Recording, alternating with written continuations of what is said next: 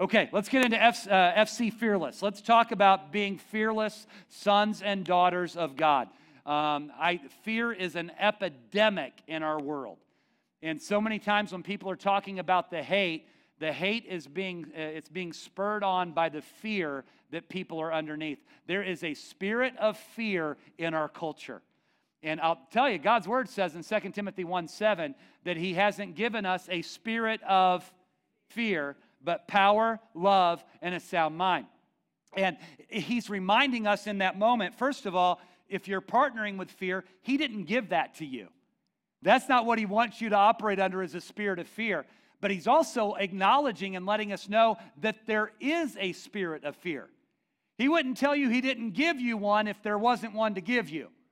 So there is a spirit of fear out there. As a matter of fact, one of the best ways to be fearless when it comes to in the Lord is recognizing that your body is a temple of the Holy Spirit, and the eternal God moved into your life when you accepted Jesus through the Holy Spirit.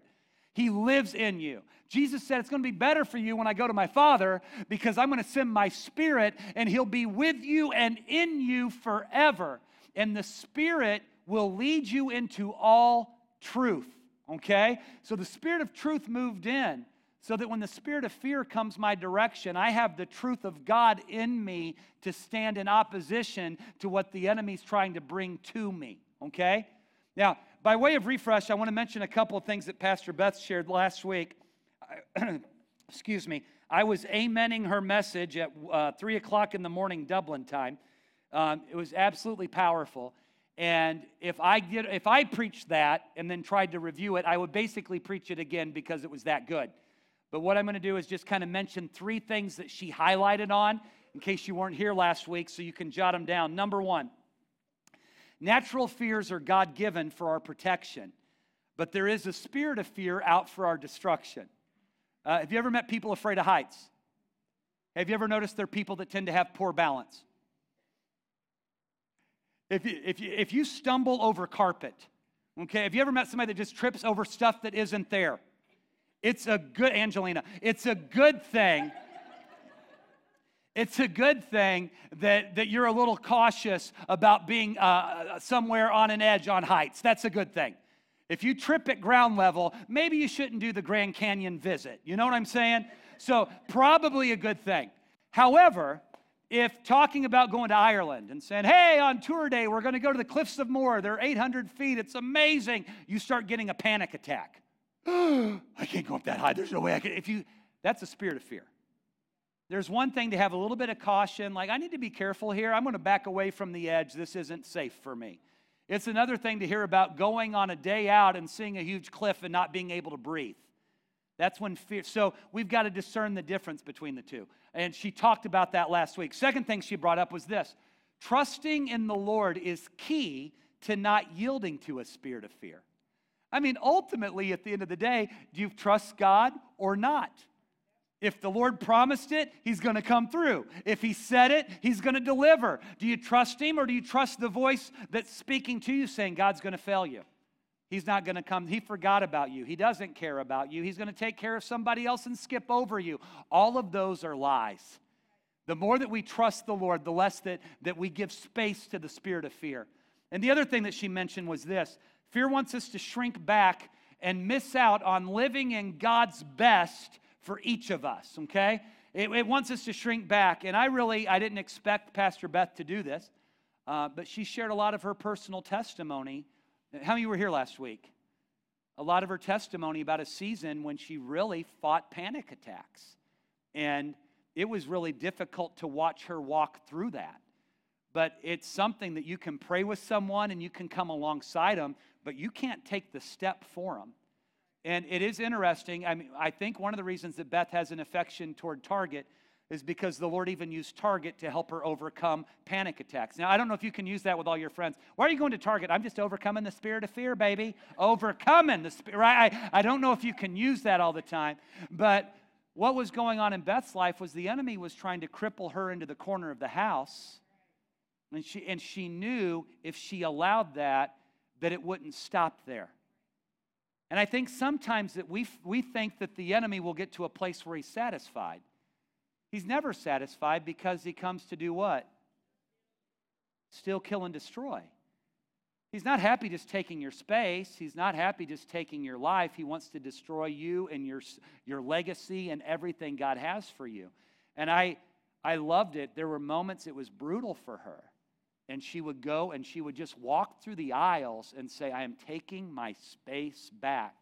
Now, lots of times she ended up on an encounter where there was clearance, but that's okay as long as she was taking her space back. So these are 3 real highlighted areas that she talked about last week that I'm just kind of using to lead into this week, okay? Have you seen some of the acronyms for fear? We've all probably heard false evidence appearing real. Has everybody heard that one? False evidence appearing real. And what we're going to focus on today is a moment in Israel's history, and it's not one of their shining moments, where false evidence appeared real, and rather than recognizing it and discerning it, they completely gave in to fear, and they missed out on what God had for them. I think that the beauty for us is because they completely missed it, we get to kind of see the full effects of how fear worked them over, all the lies that were being communicated, because the enemy doesn't have a different agenda today. He wants you to be paralyzed by the spirit of fear too.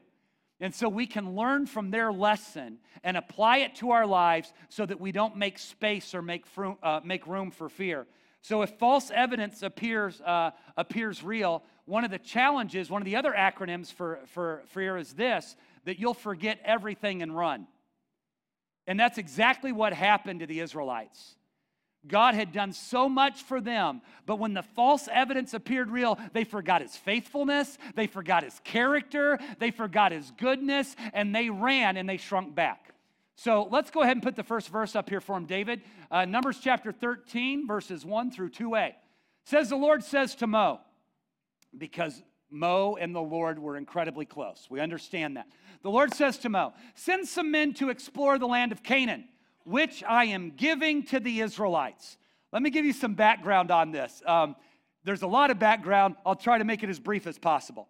Moses was 80 years old, living in the desert, when the Lord speaks to him and says, go to Egypt and bring my people out of the land of slavery. Is everybody familiar with the story? So the Lord uses Moses and begins to send plagues upon Egypt. Now, one of the reasons that God did this is because the Pharaoh of Egypt actually believed he was a god. So the Lord was showing him, there's really no other God before me. You're no God, you're just a man. Not only was he showing the Pharaoh that he was just a man, he was also showing the citizens of Egypt that he was just a man. Now, the last plague you all know is the plague of the firstborn. If there wasn't blood over your doorpost, then the firstborn of your family passed away. When that happened, Pharaoh said, I'm done, get out of here. Take your people and go, I never want to see you again. And the Lord spoke to the Israelites. Remember what he told them to do? He told all the ladies in the house, he said, hey, go to each Egyptian house, ask them for some gold, some silver, some fabric, just receive everything that they have for you. Pastor Noel actually preached on this one time while he was here. Go and receive. Remember it said that's where the tambourine came from? Because the Egyptian ladies would use that to shush them and to make them be quiet. Why else would you grab tambourines and take them with you when you're headed into the wilderness? Because you take what used to silence you and now you use it to celebrate God's victory in your life. So they took all this stuff and they're walking out and they're heading out toward the Red Sea. They don't know it yet, but that's where they're going. Now, in the meantime, Pharaoh hardens his heart. He's like, what am I doing? I'm a god.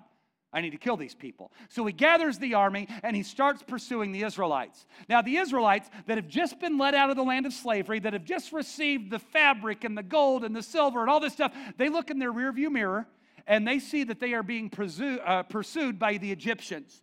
Moses speaks up and he says, hey, stand here. God will deliver you. And the Lord says to Moses, hey, I didn't tell you to stand. Keep walking. And Moses like, there's a lot of water in front of us, and we've never got to swim much in 400 years of slavery. And the Lord says, watch what I'm going to do for you. And you know the story. Wind began to blow. He parts the water on both sides. They walk through on dry ground. The Egyptians are so hard-hearted, they don't go act of God. They're like, look, it's a shortcut. Never knew that was here. And they pursue them into this dry land between walls of water. They get to the other side. Moses lifts up the staff. The water flows over them. They drown, and they wrote a song. Remember it? The horse and the rider thrown into the sea. It was in the 80s. Remember that song? Okay, now, For those of you that are more theologically sound than I am, and I realize there's some biblical scholars here, some theologists, there are actually some biblical scholars that believe that they didn't cross the Red Sea, but they crossed the Sea of Reeds. And it was only about 6 inches deep, so a good strong wind could have dried it out and they could have walked through on dry ground. You all know me, I'm very, very biblically scholarly. It's the way I choose to believe, because I love to envision the Egyptians drowning in 6 inches of water. I mean, does anybody else find that funny? You're on your horse, 6 inches comes over, the horse goes down, it's on the side, you're gone, okay? The lifeguard's over on the side, trying to keep his feet dry. I can't go in there. That is 6 inches deep. I'm not qualified for this, right? So any way you want to look at this, man, God did an absolute miracle for his people. They get to the other side, they're like, God, you're so good, but we're hungry, so you're so bad. It's amazing how quickly we're like, good God, bad God. Good God, bad God. You ever see it on Facebook? People are like, I found my keys. God is so good. His goodness has to do with you finding your freaking keys? You kidding me? I lost my keys. God is so bad. Why is he bad when we can't find something, and he's good when we do find something? I mean, it's crazy. But they did. God brought us through. Thank you, Lord. You're so good. We're hungry. Did you bring us out here to starve to death? Moses is like, God's going to take care of you. What did he provide? You remember? Manna, which in the Hebrew means what? What is it? They had no idea what it was, but they ate it like a toddler, right? I don't know what that is, but wow, that's fantastic. It's where manna cotta came from, right? Most of you know that. So, I mean, it's just an absolute miracle of God. So he provides manna cotta. They come to a place where there's water and it's bitter, and they call it bitter water, Mara in the original Hebrew. This is water's bitter. Moses, did you bring us here to have this horrible water? Moses is like, Lord, what do you want me to do? He's like, cut that branch, throw it in the water, it'll be fine. Cuts the branch, throws it in, it becomes sweet to their taste. You've got a group of people who have been slaves for 400 years. The confidence level wasn't quite there. And the Lord says, I want them to construct a tent of meeting where my glory is going to come. And I've anointed a couple of guys to do it. It's going to be fine. And they pull all that fabric and the gold and the silver and everything that they looted from the Egyptians, and they make this beautiful, beautiful traveling tabernacle. And Moses would step into it, and the presence of God would descend. And the people would stand outside their tent, and they would look as the glory of the Lord shone, right? Moses would come out and his face would be radiating with the presence of God. And at night it's really cold in the desert. So you know what God would do? His presence would lift over them, and it was a fire at night to keep them warm. And in the day when it was so hot and the sun was scorching, Scripture says his presence was a cloud covering. Man, a cloud in the day in the desert. Wouldn't that be great? A fire at night. A tabernacle filled with his presence, water that became sweet, a Red Sea that you crossed miraculously, your enemy's been destroyed, manna provided every day.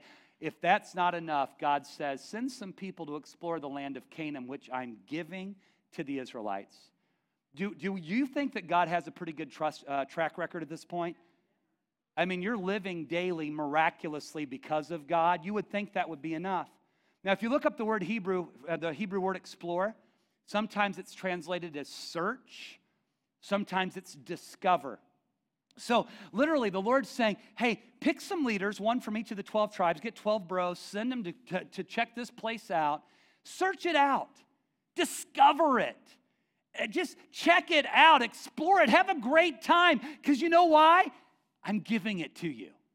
I want you to see everything that is there for you. Just get all the details of it and enjoy it. Not one time is God saying to them, hey, I want you to go and analyze whether you can take the land or not. This was never about what they could do. It was always about what God was doing. God's like, I'm giving this to you. As a matter of fact, the word giving in Hebrew, and some of you know this, it's the word Nathan.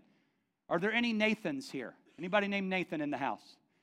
I'm looking. Anybody? Raise your hand. Don't be timid. Yes, there is one Nathan, and we have to watch out for him because the name Nathan means a gift or God's gift. He's in the FC Basics class right now. He walked in the other day. I'm like, hey, it's good to see you. He said, well, it's Nathan.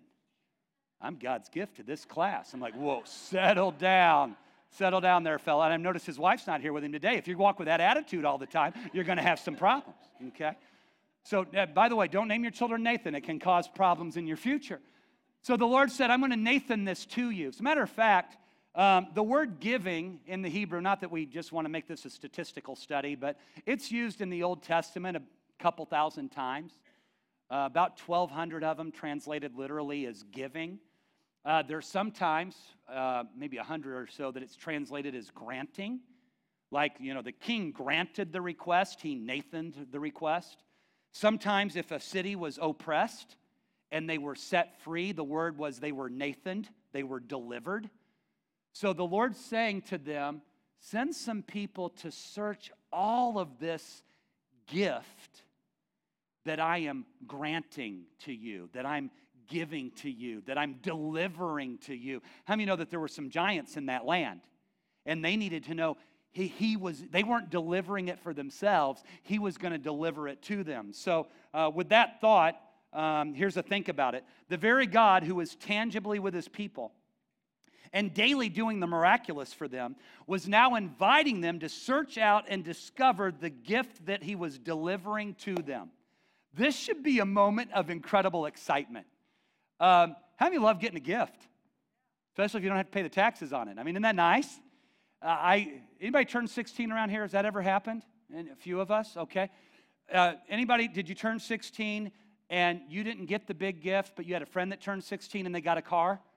And you got bitter? You know what I'm talking about? They got the car and you got bitter. I remember in high school, I went to Rockbridge High School in Columbia, and there was a really nice, affluent side of our community. And I remember one girl, when she turned 16, she pulled up in her brand new Porsche 911. Brand new. And she wanted everybody to be happy for her, and just a little demon began to grow in me.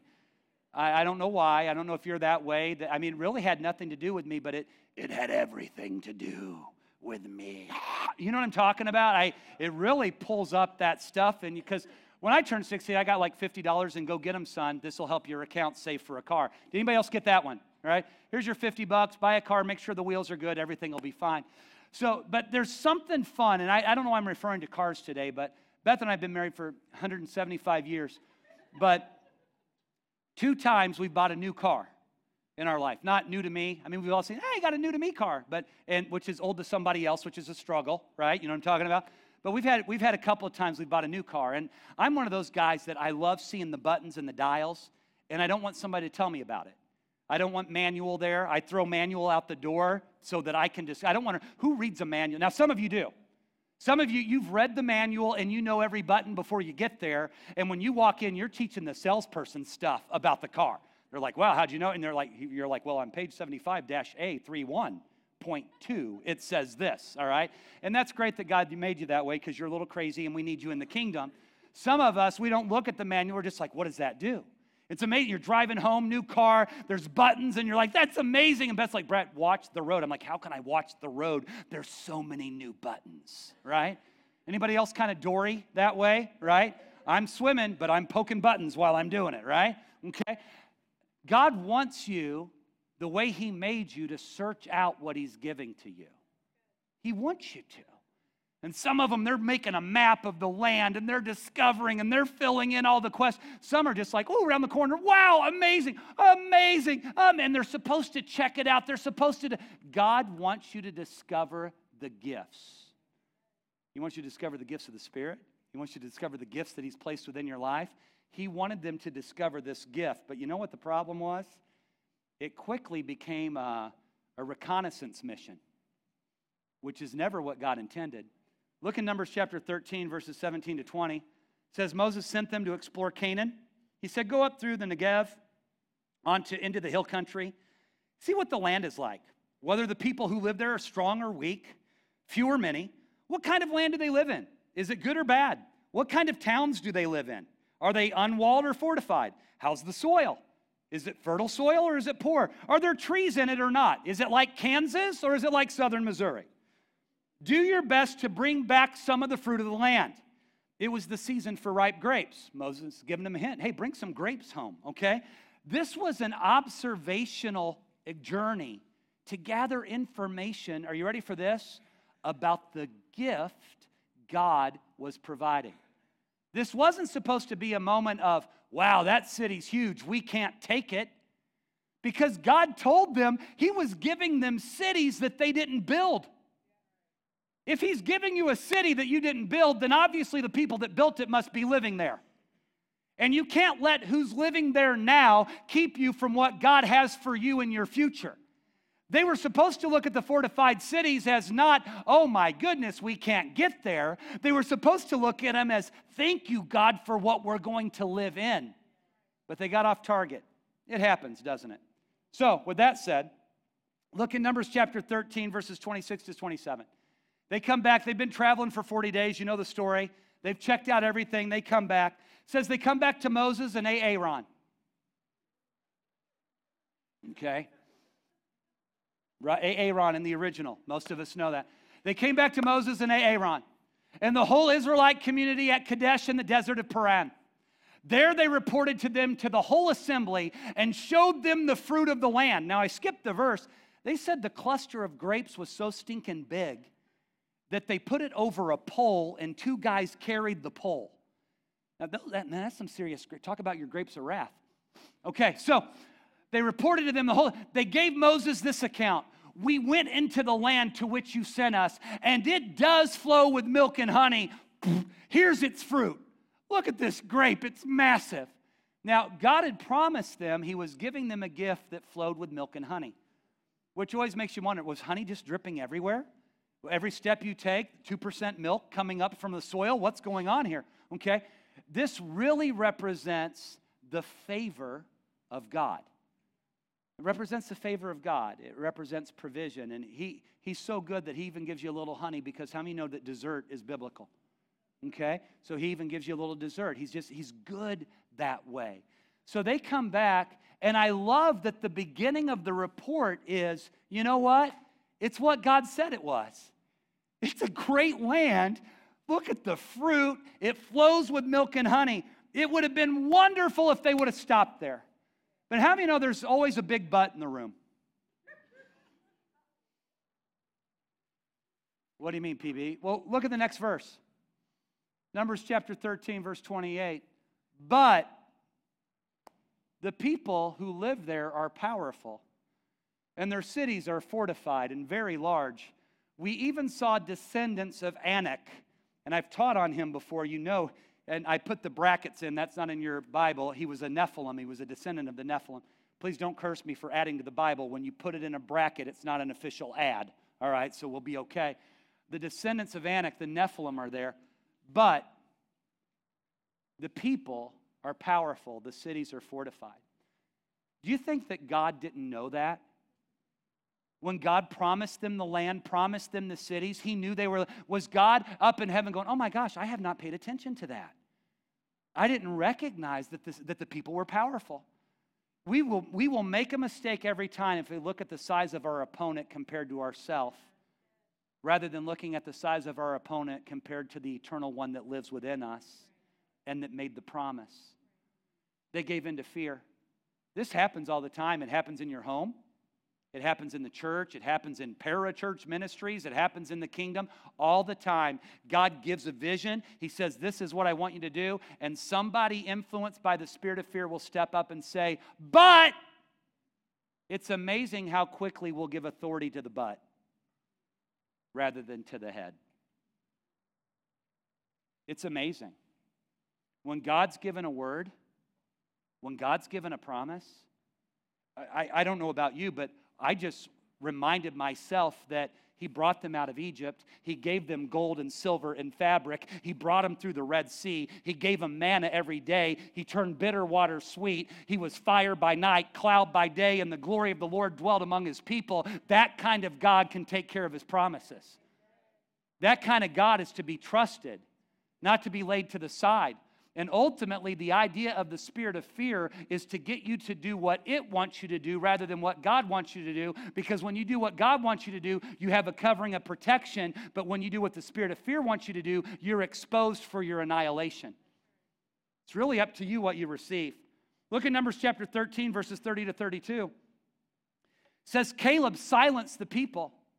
Now, if you look back and read Numbers 11 and do it anytime you want, God had provided quail every day to provide for the people. They'd grown a little weary of manna, so he brought in quail for a while. And literally it says, Moses said, Lord, how are you going to do that? That's 600,000 men. Now, you might recall that to be a man in that culture, you had to be at least 20 years of age. So every 20-year-old male and above totaled 600,000. That doesn't include all those below 20, and it doesn't include the children. It doesn't include any of the ladies at all. Very easily, this is a group of 1.2 million people, probably up to 2 million. I mean, this is a massive amount of people, and Caleb steps up as the spirit of fear is beginning to travel through the community. This man of God steps up. He silences the people, and he says, we should go up and take possession of the land. We can certainly do it. And then another but steps up. But the men who had gone up with him said, we can't attack these people. They're stronger than we are. Yeah, we've already heard that.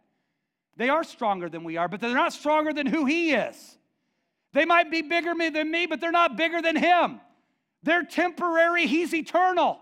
They don't have all the wisdom he does. There is no giant in front of you that can conquer you when you're walking in the anointing of the Holy Spirit. He speaks up. Now notice what they start to do. The very people that had just said, it's a land that flows with milk and honey. Look at its fruit. This place is amazing. Look, their story changes. They spread among the Israelites a bad report about what? The land. Now we're not talking about the people. We're talking about the land. They said, quote, the land we explored devours those living in it. All the people we saw there are of great size. Now the very gift of God that he is giving to them, they are now cursing the very gift that was going to be their provision as being a place where they would be annihilated. Here's a thought I'm going to share with you, and then I'm going to kind of give you some things to wrap up with for today. The think about it would be this. We open the door to fear when an observation for information becomes an evaluation of natural expectation. Now let me explain that. I didn't just like it because it rhymed. But God never told them, choose 12 explorers. I need some dedicated leaders, men with good strategy. I need men that have been in the battle before. They know what an enemy looks like, and they know how to strategize against them. Get 12 strategic military assessors. And I want them to go throughout the land and analyze the weak point of every city and be ready to be used to bring back a strategy to take the land. He never said that. He said, go and observe. Just go look. Look at the fruit and say, thank you, Father. Look at the fertile soil and say, that's going to be mine. Look at the city and say, you know what? My family's going to live here. Go and observe for informational purposes. But somewhere along the line, what God was doing became a lie that they thought they were supposed to do. And when they started believing that lie, they opened the door to the spirit of fear. And now it's no longer, look what God's doing. It's we can't, we're destroyed. It became an evaluation of natural expectation. Listen, I'm a stinky dad without God's help. I'm not a good pastor without God's help.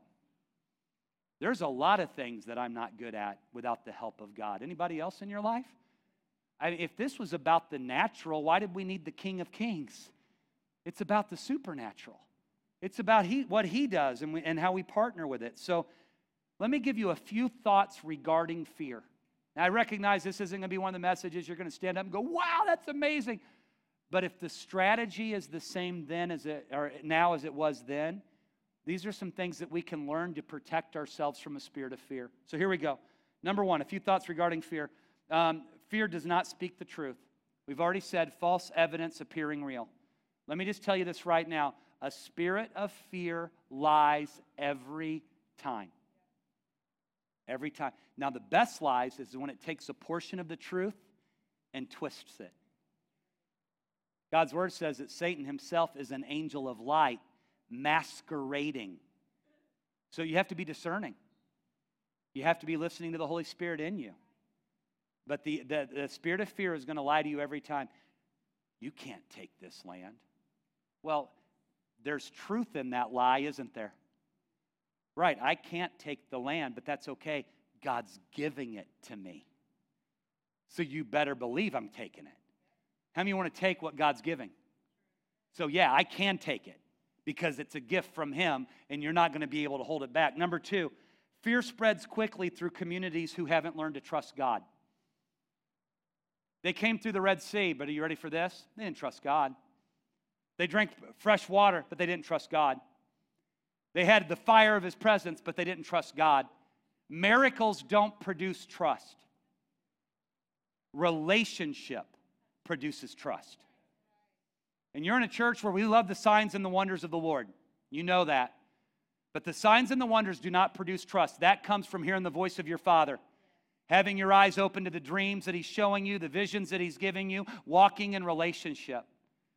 Listen, I never questioned Beth Riley's faithfulness to me. Ever. Ever. Too many years of relationship. She doesn't question my faithfulness to her. Ever. Because she checks out my phone every day. Okay? See the trust? Full trust, a decent amount of trust. With some accountability. Healthy trust, okay? It's out of relationship. Why would I throw 752 years of relationship away for a moment of failure? Relationship. You know why I know that we can pray for the sick? It's not just because we've seen them healed, but I actually have a relationship with the healer. And you know why I can say confidently, if you honor God with tithe, He'll always meet every need? Because I know the provider, Jehovah Jireh. He never fails. I can say it with confidence. Relationships where trust comes from. Next, fear exerts influence over us. That seems like a no-brainer, so let me say this. Allowing fear into our hearts will cause fearful confessions from our lips. And I want to mention that for a second. How many know that from the abundance of the heart, the mouth and the tongue has the power of life? Okay, so think about the consequences of that.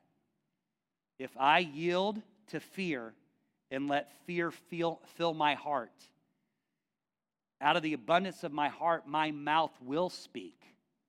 It will. There's a gentleman that I knew for years. How many of you have ever not wanted to say something and you said it? Because you're like, I can't say that. And it was on your mind. Don't say that. And next thing you know, I said that. There's a gentleman I knew for years. He's a pastor. He got voted out. But you'll see why. This couple was engaged to be married, and they got a little anxious and got things out of step. I don't know if you've ever heard of stories like that in our culture of complete purity. But this one couple had got things a little out of step, and she was pregnant before they were married. And they were already engaged, and they came to the pastor, and they said, Pastor, this is what's happened. We want to move the wedding up a couple of months. We're not trying to hide anything. We just want to have the wedding before we have the conversations. And everybody's going to know, but we want to have, and he's like, no, let's do that. We'll protect that, and people figure it out later, no worries. But he was so worried he was going to mess up that the dad walked her down the aisle, and he said, and I quote, "Who gives this woman with child to be married to this man?" It's a true story. I got there to preach a revival that night. The wedding was on a Saturday. Half the church left from that, already gone. How many of you have ever not wanted to say something? You're like, oh no. Right? You ever been so upset with your wife and you finally want to get that dig in? And the only thing digging is your grave after you've said it? Because then she realizes you've held that one for 27 months, right? Right? Yeah, right? Have anybody else dug a grave? Okay. Think about it. Fear in your heart will come out of your mouth. And here's the problem. Fear doesn't change your authority. So when you speak with fear, now you're speaking with authority and releasing fear and the consequences of it over your own life. Oh, you're just releasing it. Have you ever had somebody that something good happened, they said, well, and then they cursed it. Well, something bad's going to happen. And then 2 weeks later, something bad happened, and they said, see, told you. I would say they created the environment. I would say that their prophetic word actually brought it into existence. If we really start understanding prophecy, it's not just understanding the future, it's creating it. Okay? All right? So let's look in Numbers chapter 14, verses 1 through 4, and then we'll wrap up here in just a minute or two. Do you guys still have practice today, early? Yeah? Okay, all right. Numbers 14, 1 through 4. We'll be done by 1. Okay. But we've got to read this verse. This is a great verse. It says, that night all, let's be charismatic, okay? That night all, everybody say all. Thank you. All right, that's fine. All the members of the community raised their voices and wept aloud. All the Israelites, everybody say all, grumbled against Moses and Aaron. And the whole assembly said to them, if only we had died in Egypt or in this wilderness. Why is the Lord bringing us to the land only to let us fall by the sword? Our wives and children will be taken as plunder. Wouldn't it be better for us to go back to Egypt? And they said to each other, we should choose a new leader and go back to Egypt. Wah, wah, wah. Can you imagine that noise? 2 million, all of the community weeping aloud. It's not fair! We've got to get this. If we don't get this, we're not going to move forward. They were being given a gift. And they have so partnered with fear that now they think the gift is going to kill them. Can you even imagine? Think about Ashton Grimshaw up here on the front row. Her mom and dad have arranged today. I don't know if you knew this. They have purchased her. Don't cry. This is all a joke. So I don't want to set up a soul wound. Lord, release her from the soul wound. This is for illustrative purposes. Okay, all right. So they have arranged a brand new Porsche 911. It's going to be at the front door for you as soon as service is over today. It's a gift. They're giving it, and we all get to see the celebration of the gift that Ashton has received. Now, wouldn't that be pretty cool? Ashton, you've got a new car. And Ashton's like, no! No! My God. I'm going to have an accident on the way home. I don't have insurance coverage. I can't take that car. I know it's stupid. But it is exactly what they did. Here's a gift. No wonder after this, you know what God said to Moses? It was amazing. He said, I'm going to kill him. I mean, I just love that.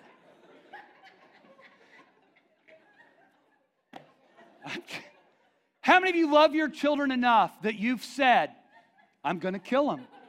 Okay, we do have video camera. Okay, all right. It's just, Moses is like, you can't do that. And he's like, why can't I do that? I am. Right? I mean, he do whatever. He's like, God, please don't. You brought him out. Don't let people say you only brought him out because you wanted to kill him where there was more room. Please don't do it, God. Please, let's keep your reputation alive. And the Lord said, but you know what? Everything they've spoken, I will allow to happen. They'll die in the desert. Their wives will die in the desert. The one thing I'm going to protect, though, is their children, because it needs to carry forward into future generations. So the children that they said were plunder will actually take the land. I'll raise up a leader. He already had him, Joshua and Caleb. They had to wait 40 years for the older generation to die off. Those last couple weeks had to be hard. Can you imagine? I'm Joshua. I am so ready to get the stink out of this wilderness. And Gordy's just hanging in there. I'm like, man, Gordy. I'm like, Diane, I hope you don't mind, but could we speed things on? She's like, you know what? I've been done with him for a while anyway, bruh. So, wouldn't that be awful? You're just kind of looking around, counting down the days, okay? Let me try to bring the Lord back into this for just a second. I'm going to read these statements quickly, and if you want to just take a picture with your phone, And I'm just having a moment of my grandpa being in service, hearing a pastor say, take a picture with your phone. He'd be like, what on earth are you talking about? But let me just read these statements to you. I'll go through them kind of quickly. Number one, in fear, we will remember the times when we were in bondage as better than our current freedom. Now remember, I'm just summarizing what they've said. Remember what they said? We want to go back to Egypt. Which, by the way, at that time, Egypt wasn't even Egypt anymore because it had been pretty well destroyed. Number two, we will confess death. People do it all the time. It'll never work. It'll never happen. I just can't believe. Death comes out in a moment of fear. Number three, we will assume that we lose what we have. See, fear is never satisfied. So now no longer was it you just can't take what he has for you. It's also you're going to lose what you already have. No way. If God's got new things for you, it's not at the cost of what's already in your possession. That's not the God that we serve. Number four, we will try to select a leader rather than receive the one that God selected. Moses, God showed himself to Moses face to face. The guy glowed with the presence of God, and they're like, we need a new leader. The spirit of moron is heavy, and it is promoted by the spirit of fear. I guess the second point to that would be this. We'll want a leader to say what we want to hear rather than what God wants us to hear. They were looking for a leader to be so courageous to say, God won't do it. You're right. We're dead. Let's go back to slavery. That's not a leader. I don't want that kind of leader in my life. You don't want that kind of leader at Faith Chapel. We need to be courageous in the Lord. Number whatever, we will harden our heart toward God's word. And lastly, we'll discount what God has done and will do for us. They'd already discounted it. So let's put the two think about it's up here and then I'll pray for you. Fear produces doubt. Doubt produces disbelief. And disbelief produces destruction. God's word never calls doubt sinful. Did you notice that? It never says that doubt is sinful. Because doubt is the process of learning to walk by faith. Have you ever been praying for somebody's healing and you believe, but you kind of wonder? That's normal. Everybody labels Thomas the doubter. Thomas the doubter. They were all doubting. They were all hiding in a room. Okay? Thomas just didn't get to be at the first appearance when he came back. So Thomas gets labeled. They were all that way. They're all, oh, we're dead and we're next. It's not going to work. I mean, there was a lot of doubt. And he walks in and he goes, hey, put your fingers right here in my hands. Put your hand in my side. I believe. Blessed are those that believe without seeing, bud. Quit picking on yourself about times of doubt. You have believed without seeing. God calls that blessed. But if you're not careful, doubting will become a root and disbelief will come. Now, disbelief, that's sinful. That is the opposite of faith. That's and disbelief always leads to destruction. If you don't quit, you win. How long do you pray? Till you get your answer. How long do you pray? Till you get your miracle. You don't stop, and if you don't stop, you win. And the last think about it is this. Fear is contagious. It requires each individual to be on guard by being strong and courageous. You might recall 40 years later, after Gordy passed away, I'm just kidding, Gordy. You're very much alive. 40 years later, Joshua and Caleb are leading the people into the promised land, but the people knew that the spirit of fear was going to try to do the same thing again. Because if it worked on your grandparents and your parents, he'll use it against your children. And so God spoke and said to Joshua, be strong and courageous. Do not be terrified. Do not be discouraged. I'm going to be with you wherever you go. A couple of verses later, he says, have I not commanded you? Be strong and courageous. Do not be terrified. Do not be discouraged. I'll be with you wherever you go. And Joshua's still feeling a little bit anxious. I mean, it's one thing to watch Moses lead. Now he's got to lead. He's still fighting that a little bit. And all the people, all the next generation that weren't taken as plunder, but now they're ready to plunder the land, they start calling out to Joshua, hey, God commanded you. Be strong and courageous. Don't be terrified. Don't be discouraged. God will be with you wherever you go, and we've got your back. Let's go. Come on. Come on. Don't let fear hold you back. Step on its face, kick in the gates of hell, and watch God do everything He promised. Amen. Amen. Let's stand together. Amen. I've got another page, but we would be here till 1, so we'll not do that today. How many of you would admit there are times you don't struggle with fear? There are times that you fully embrace it. Okay? Don't be afraid to raise your hand. Pun intended. Okay? Because if you're willing to say, yeah, there are times I embrace fear and lift your hand, that's something else fear doesn't want you to do in a group. So even just lifting your hand's another victory.